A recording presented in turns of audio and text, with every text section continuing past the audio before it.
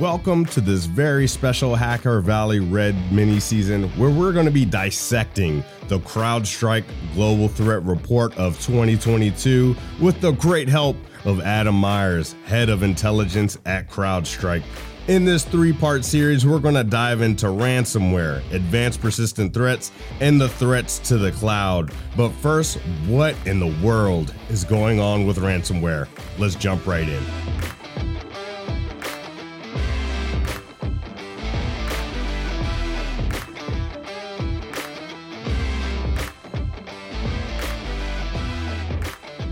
Welcome to Hacker Valley Red, where we explore the nexus of cybersecurity offense and humanity with a hacker's mindset. I'm one of your hosts. I'm Chris Cochran. And I'm your other host, Ron Eddings. This season in Hacker Valley Red, we're going to be reviewing and highlighting elements shared in the CrowdStrike 2022 Global Threat Report.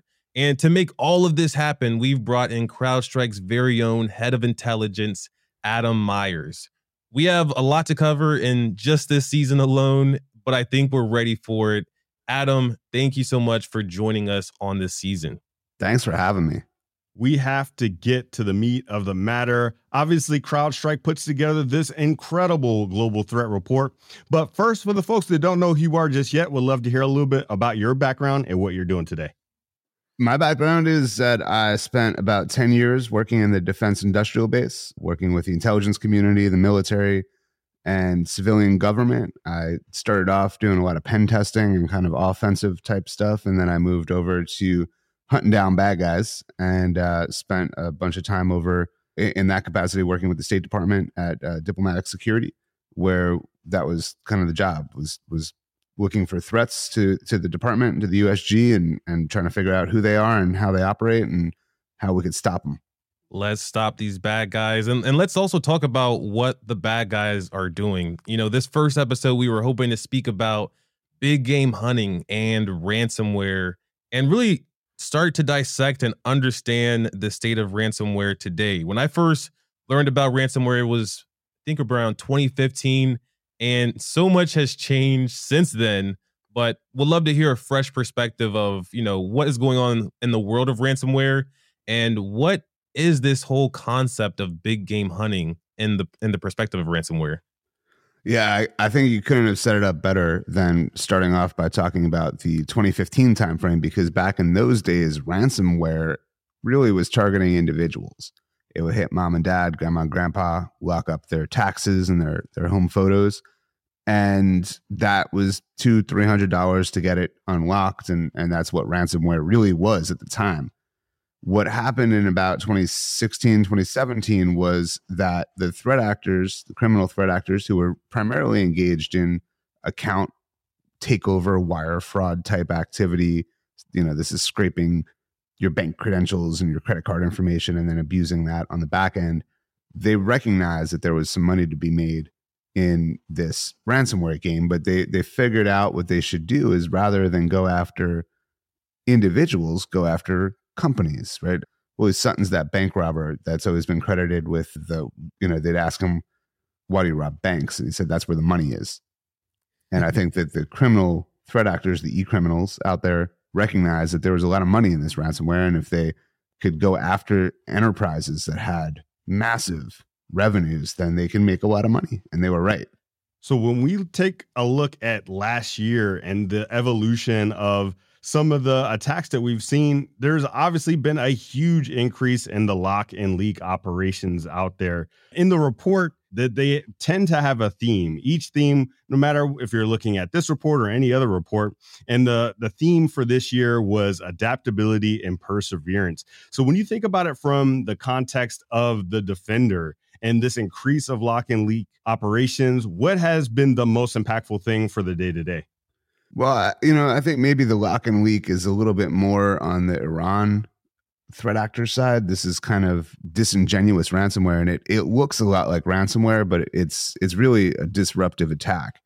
What I think, the big story this year is, and the thing that's crazy to think about is, one of the big changes has been what we're seeing as data extortion or data leaks. And this is pretty significant. We saw an 82% increase in this activity by these big game hunters over the last year. And I think it reflects a couple of things. First of all, lots of organizations have robust backup solutions now because they've been reading about ransomware for the last 3 years and what happens if you don't have good backups, right? Your files get encrypted, you have to pay to get them back. So lots of organizations have brought these robust backup solutions into play. What also is happening is that they're telling these ransomware actors to pound sand because they don't need to pay to get their files unlocked because they have the backups. And so the threat actors recognize that they needed to innovate or to pivot. And so now what they do, they steal lots of really sensitive information. They exfiltrate it out. And when they exfiltrate it out, they store it and they tell these companies, look, we're going to leak this if you don't pay us. And there's a couple of dynamics here that I think are really interesting to me. The first one is that by stealing the data versus encrypting it, it gives these threat actors leverage. It gives them a control point in the negotiation. So if you've never been part of a ransomware negotiation, hopefully you haven't, or any negotiation really, you know, one of the tactics that a lot of people will employ is to kind of stall, right? Oh, we can't get the money together, right? You've probably seen this in movies when they're like, oh, I'm not authorized to get you a pizza in this hostage situation or whatever, right? So Right. it's like that with ransomware, right? Oh, we can't get the money together. We don't have Bitcoin. What's Bitcoin? We're going to need you to show us that you have the data before we pay you. And by kind of dragging these things out, you know, the hope is to whittle down the actor and be able to kind of get the price down. It also is a bit of a, you know, hoping that they make a mistake or show frustration or emotion that you can take advantage of. When the data is stolen, they gives the control back to that threat actor, because when you start trying to stall or you start saying, oh, we don't have Bitcoin, they're like, great, well, we're going to leak a gig of your sensitive data to the internet and maybe you'll find the money faster now. And so it becomes a control factor. The other thing that you know is worth considering here is that the actual ransom demand probably pales in comparison to the compliance and regulatory and legal impact to the company when that data gets leaked, right? If it's HIPAA data or, you know, shareholder data, like whatever it might be, there could be a class action lawsuit. This could be very, very expensive for the company. So paying in the data theft scenario actually becomes a little bit more appealing, I think, because they recognize that this problem can go away if they just pay for it. That is a complete role reversal. It's pretty scary to think about. I was about to say, you just exposed the game. Like we can't like let everyone know you have to delay the ransom payment, but you're like, hey, they already know and have changed their tactics to put the pressure back on the person that has their data stolen or even encrypted. And one metric that you mentioned was the 82% increase. I would love to know, you know, some of your perspective on whether or not people are paying these ransoms silently without contributing to that 82%, you know, like hidden metrics. And also, can you give us any insight on how these, you know, metrics and statistics are calculated at CrowdStrike? Yeah, absolutely. So let's be clear, first of all, that 82% is an increase in incidents. I don't know that they've been paid or not. What I could tell you is that in 2020, we observed 1,474 big game hunting incidents that involve some data theft, data leak component to it. And in 2021, it was 2,686. So it has gone up substantially. And it, I think, reflects that this tactic has been embraced by these threat actors. The way that we compute this, you know, CrowdStrike has technology and services and intelligence all kind of swirled together. So we have millions of endpoints in 187 different countries, I believe, last time I checked. We have services personnel that are going out and doing incident response investigations. So when you read about a breach, there's a pretty good chance that we've got boots on the ground, so to speak, though most of the time they do this virtually. We don't actually need to deploy anybody. And they're assisting in that investigation. And then we have the intel team that's also kind of tracking what's going on in underground communities and things like that. And we bring all of this together, and that gives us some perspective into the number of incidents that we see, the average ransom demand. And, you know, it's pretty appalling when you look at it that there's something like 50 or so events, you know, big game hunting events in any given week. And the average ransom demand in 2021 was $6.1 million. So that's, you know, some possibly $300 million every week in ransom demands. That 6.1 million is up 36%. Now, that doesn't mean that they all get paid. That doesn't mean that they get the full amount. But what that tells you is that in any given week, there's at least, hundreds of millions of dollars of opportunity to get paid. That's incredible. And when you're speaking about some of these facts and figures, I mean, it must be an incredible amount of information that you're distilling down into digestible chunks. What goes into creating a report like the Global Threat Report? Because, I mean, there's so much information. Obviously, I can see how much work goes into it because I spent pretty much the majority of my career as a threat intelligence analyst. So could you give us a little peek under the hood as like how the sausage is made? Yeah. So, my intel team at CrowdStrike is well over 150 people. We produce thousands of intelligence reports every year. And so those can be really short reports, that are more tactical or kind of actionable in nature. There's longer reports that are more in depth, looking at campaign level analysis or malware analysis or adversary analysis. And then there's longer reports that are strategic in nature. What are the Chinese doing? And I'm sure we'll get into this, right? But what are the Chinese doing, with regards to things like the Belt and Road Initiative and the 14th five-year plan? And that really helps organizations start to not just understand what's going on in the threat actor kind of technical landscape, but start thinking about how they can protect their business by looking at a horizon that's 6, 9, 12 months out, or 3, 4, 5 years out as well. So with all of these reports that we produce, this really becomes the kind of building blocks of the Global Threat Report. The Global Threat Report is actually a very small version of the annual report that our customers receive. So we kind of sliced off the things that we thought were most digestible. And, the level of effort that goes into that annual report is tremendous. Hopefully no one's going back in time and calculating all of these metrics by hand. I would imagine that you all have like some data science and analytics that you are, using to review this information and also store this information. Yeah, it's all part of the process. There's actually something that we have out there that's freely available. You can look at it online. It's at adversary.crowdstrike.com, and we call it the eCrime Index. And what we looked at last year, and this was introduced last year in the Global Threat Report, was there's this vibrant underground economy. Right? There's different people in there. There's different products and services and tools, and we were thinking, what could we do to kind of measure that? How do we look at this underground economy? And what we did was we borrowed, I should say, from the Dow Jones, and we looked at the Dow Jones Industrial Index, and we saw that that goes back to the late 1800s, and they were looking at different industrial stocks as a marker of the overall health of the economy, and kind of swirled that together and came up with this composite index. And we did the same thing with the underground. So looking at the prices of things that you can buy in the underground, right? Stolen accounts, and the amount of ransom demands that we were able to track, and the number of ransomware incidents. And there's, I think, 34 different observables that we've identified, and we've kind of swirled that together into an index.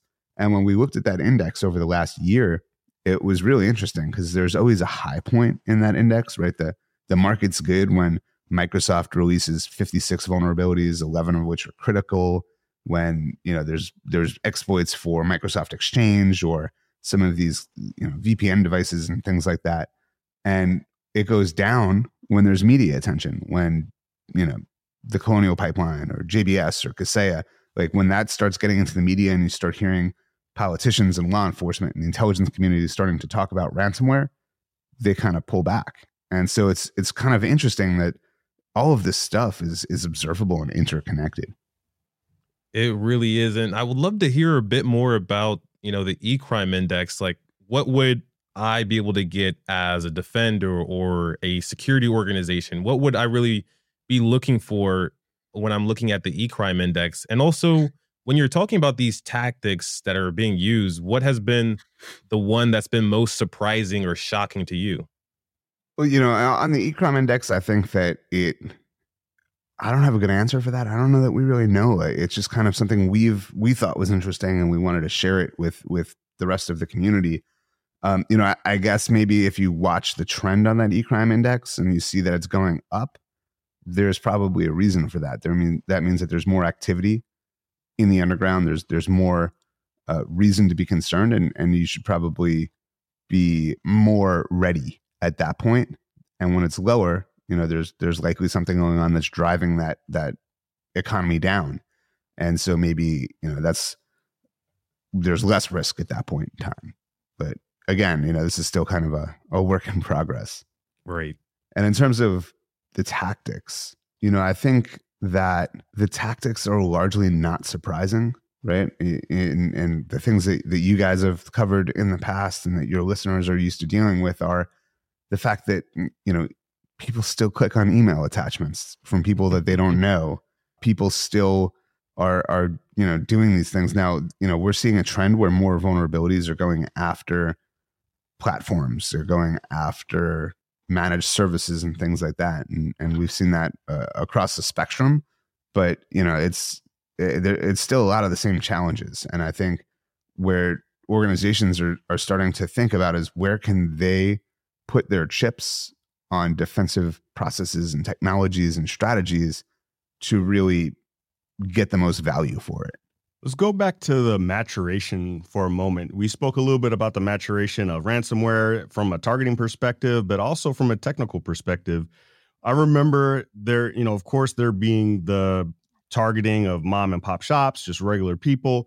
But then they even got to the point that there was so much money in the ransomware industry and the e-crime industry that you now have entire business models that are built around ransomware, right? Ransomware as a service. You have help desk, making sure that your ransomware campaign goes off without a hitch. Is there any more maturation that you're seeing in that space? From a ransomware perspective, we are seeing, I think that ransomware as a service has been a very popular model. We're seeing that a lot of these ransomware have been rebranding, especially over the last year with some of the law enforcement attention and disruptions that have occurred. And we're seeing that, they're really just expanding. The more people doing ransomware, right? This is an attractive model if you're kind of an up and coming e-crimer, that you can get into this for pretty cheap. And one of the things that we're increasingly seeing becoming a component of the ecosystem is access brokers. Access brokers are people that hack in, right? They get the latest vulnerability, they figure out a way to exploit it, and then they start going after multiple targets. Once they get in, they then advertise that target. They look at their revenue and they look at the location and they look at the industry, and then they use that to generate this is what it will cost. So for $2,000, $3,000, $5,000 maybe, you buy access to a compromised environment, and now your main job now is to figure out which ransomware you're going to deploy and how you're going to deploy it. So that is, I think, something that it has been a interesting activity over the last year. We've seen that has become very popular, using these access brokers and the use of various exploits by access brokers. Yeah, it's definitely a paradigm shift and taking advantage of an opportunity. And I would imagine that over the course of the past 2 years, especially with the COVID-19 pandemic and through digital transformation, a lot has changed for not only the defender, but the attacker also. What are some shifts that you've seen with that adversary activity after, people started working from home? We started shifting more to cloud and SaaS services. How has that changed the tactics and the way that the adversaries are moving? I think it was more about the volume than that there was a significant change in tactics. We observed certainly that, the digital strategy of many companies changed radically in March of 2020 when the lockdown started. I think what that really did was it opened up a larger attack surface, and more threat actors kind of came in to take advantage of that. So if we look at what we observed from 2020 to 2021, there's no vertical that we track where there's any decline in ransomware activity. Industry and engineering, manufacturing up, technology up, professional services more than doubled, financial services up, healthcare up. And, there's all these verticals, legal, academia, logistics, they're going after targets that have to be up and running. They have what I call like an operational imperative.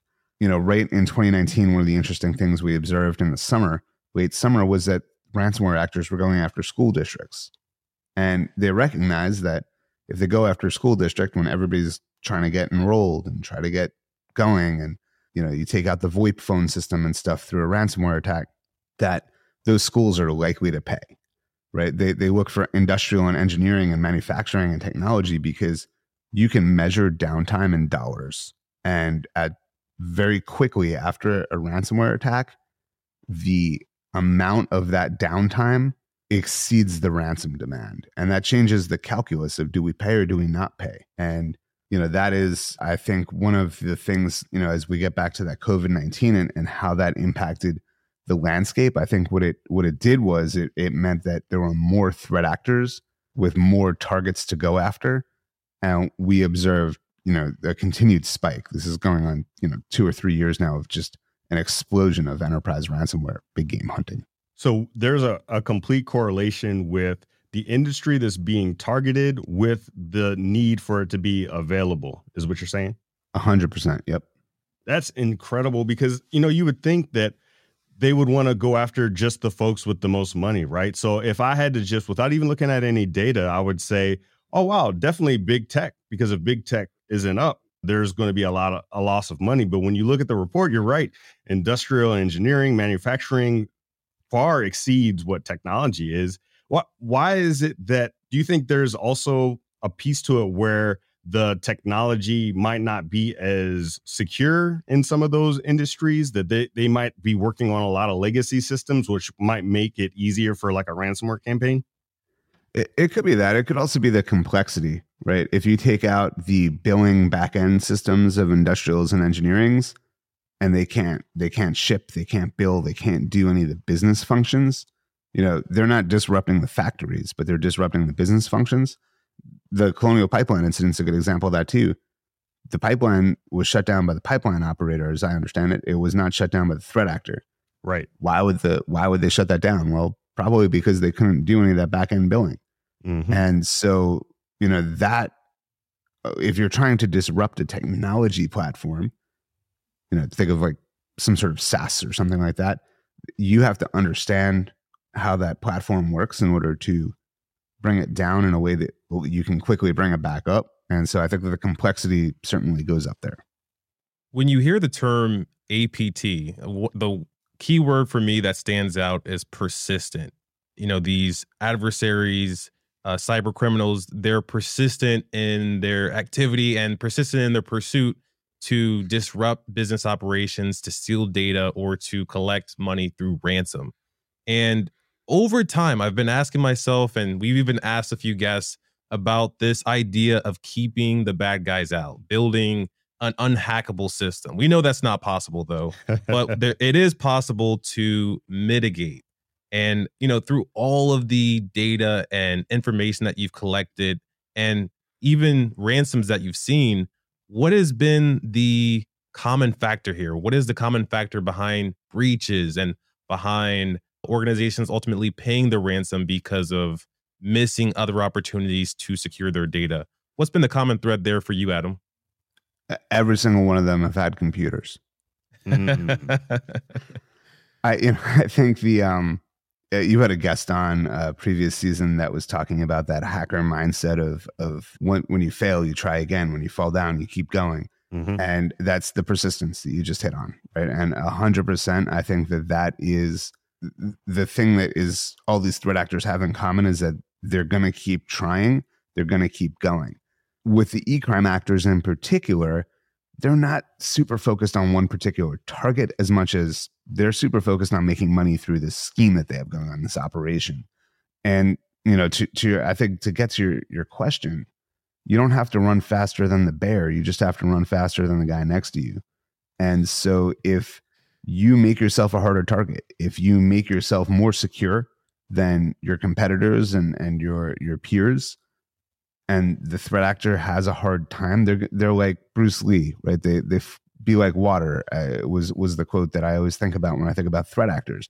They take the path of least resistance. They go the easiest way that they can to get to their objective. Right. And if you're a hard target, they're going to go to somebody else. Absolutely. And I love that you bring up Bruce Lee quite often. Bruce Lee is one of my favorite people in history, but also my favorite philosopher. So when you think about taking the essentials and throwing the rest away is what I think about when I think about the progression of attacks, when I think about the progression of threats.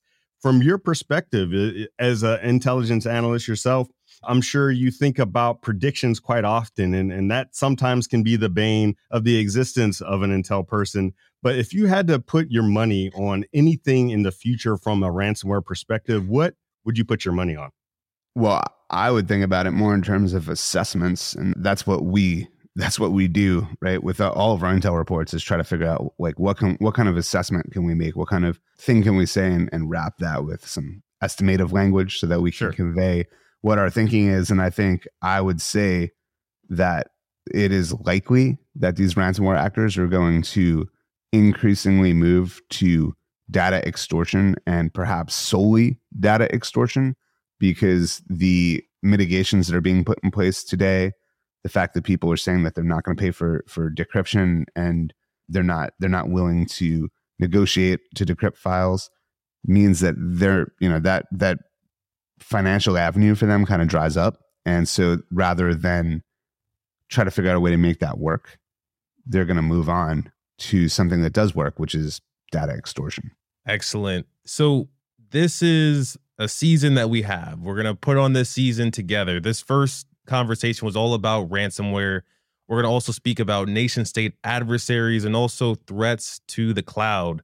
When we're going through this conversation, Adam, and, talking through these episodes, what is a piece of advice or a recommendation that you would have for anyone listening that's about to take the knowledge from this session and then dive into the report?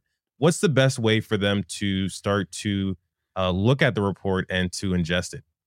What we tried to do with this report this year was to, in years past, it would be like 90 pages. And I think in my mind, it probably sat on a lot of people's desktops in a PDF format, and they intended to read it and didn't read it.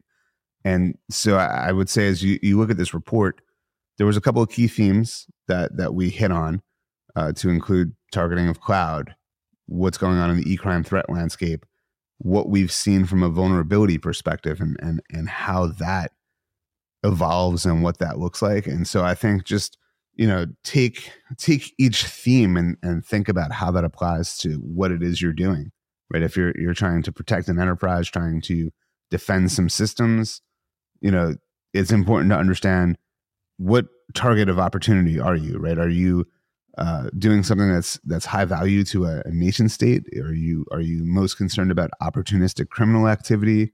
Are you doing something that might cause hacktivists to focus on you and try to deface your website or leak your sensitive information for political purposes?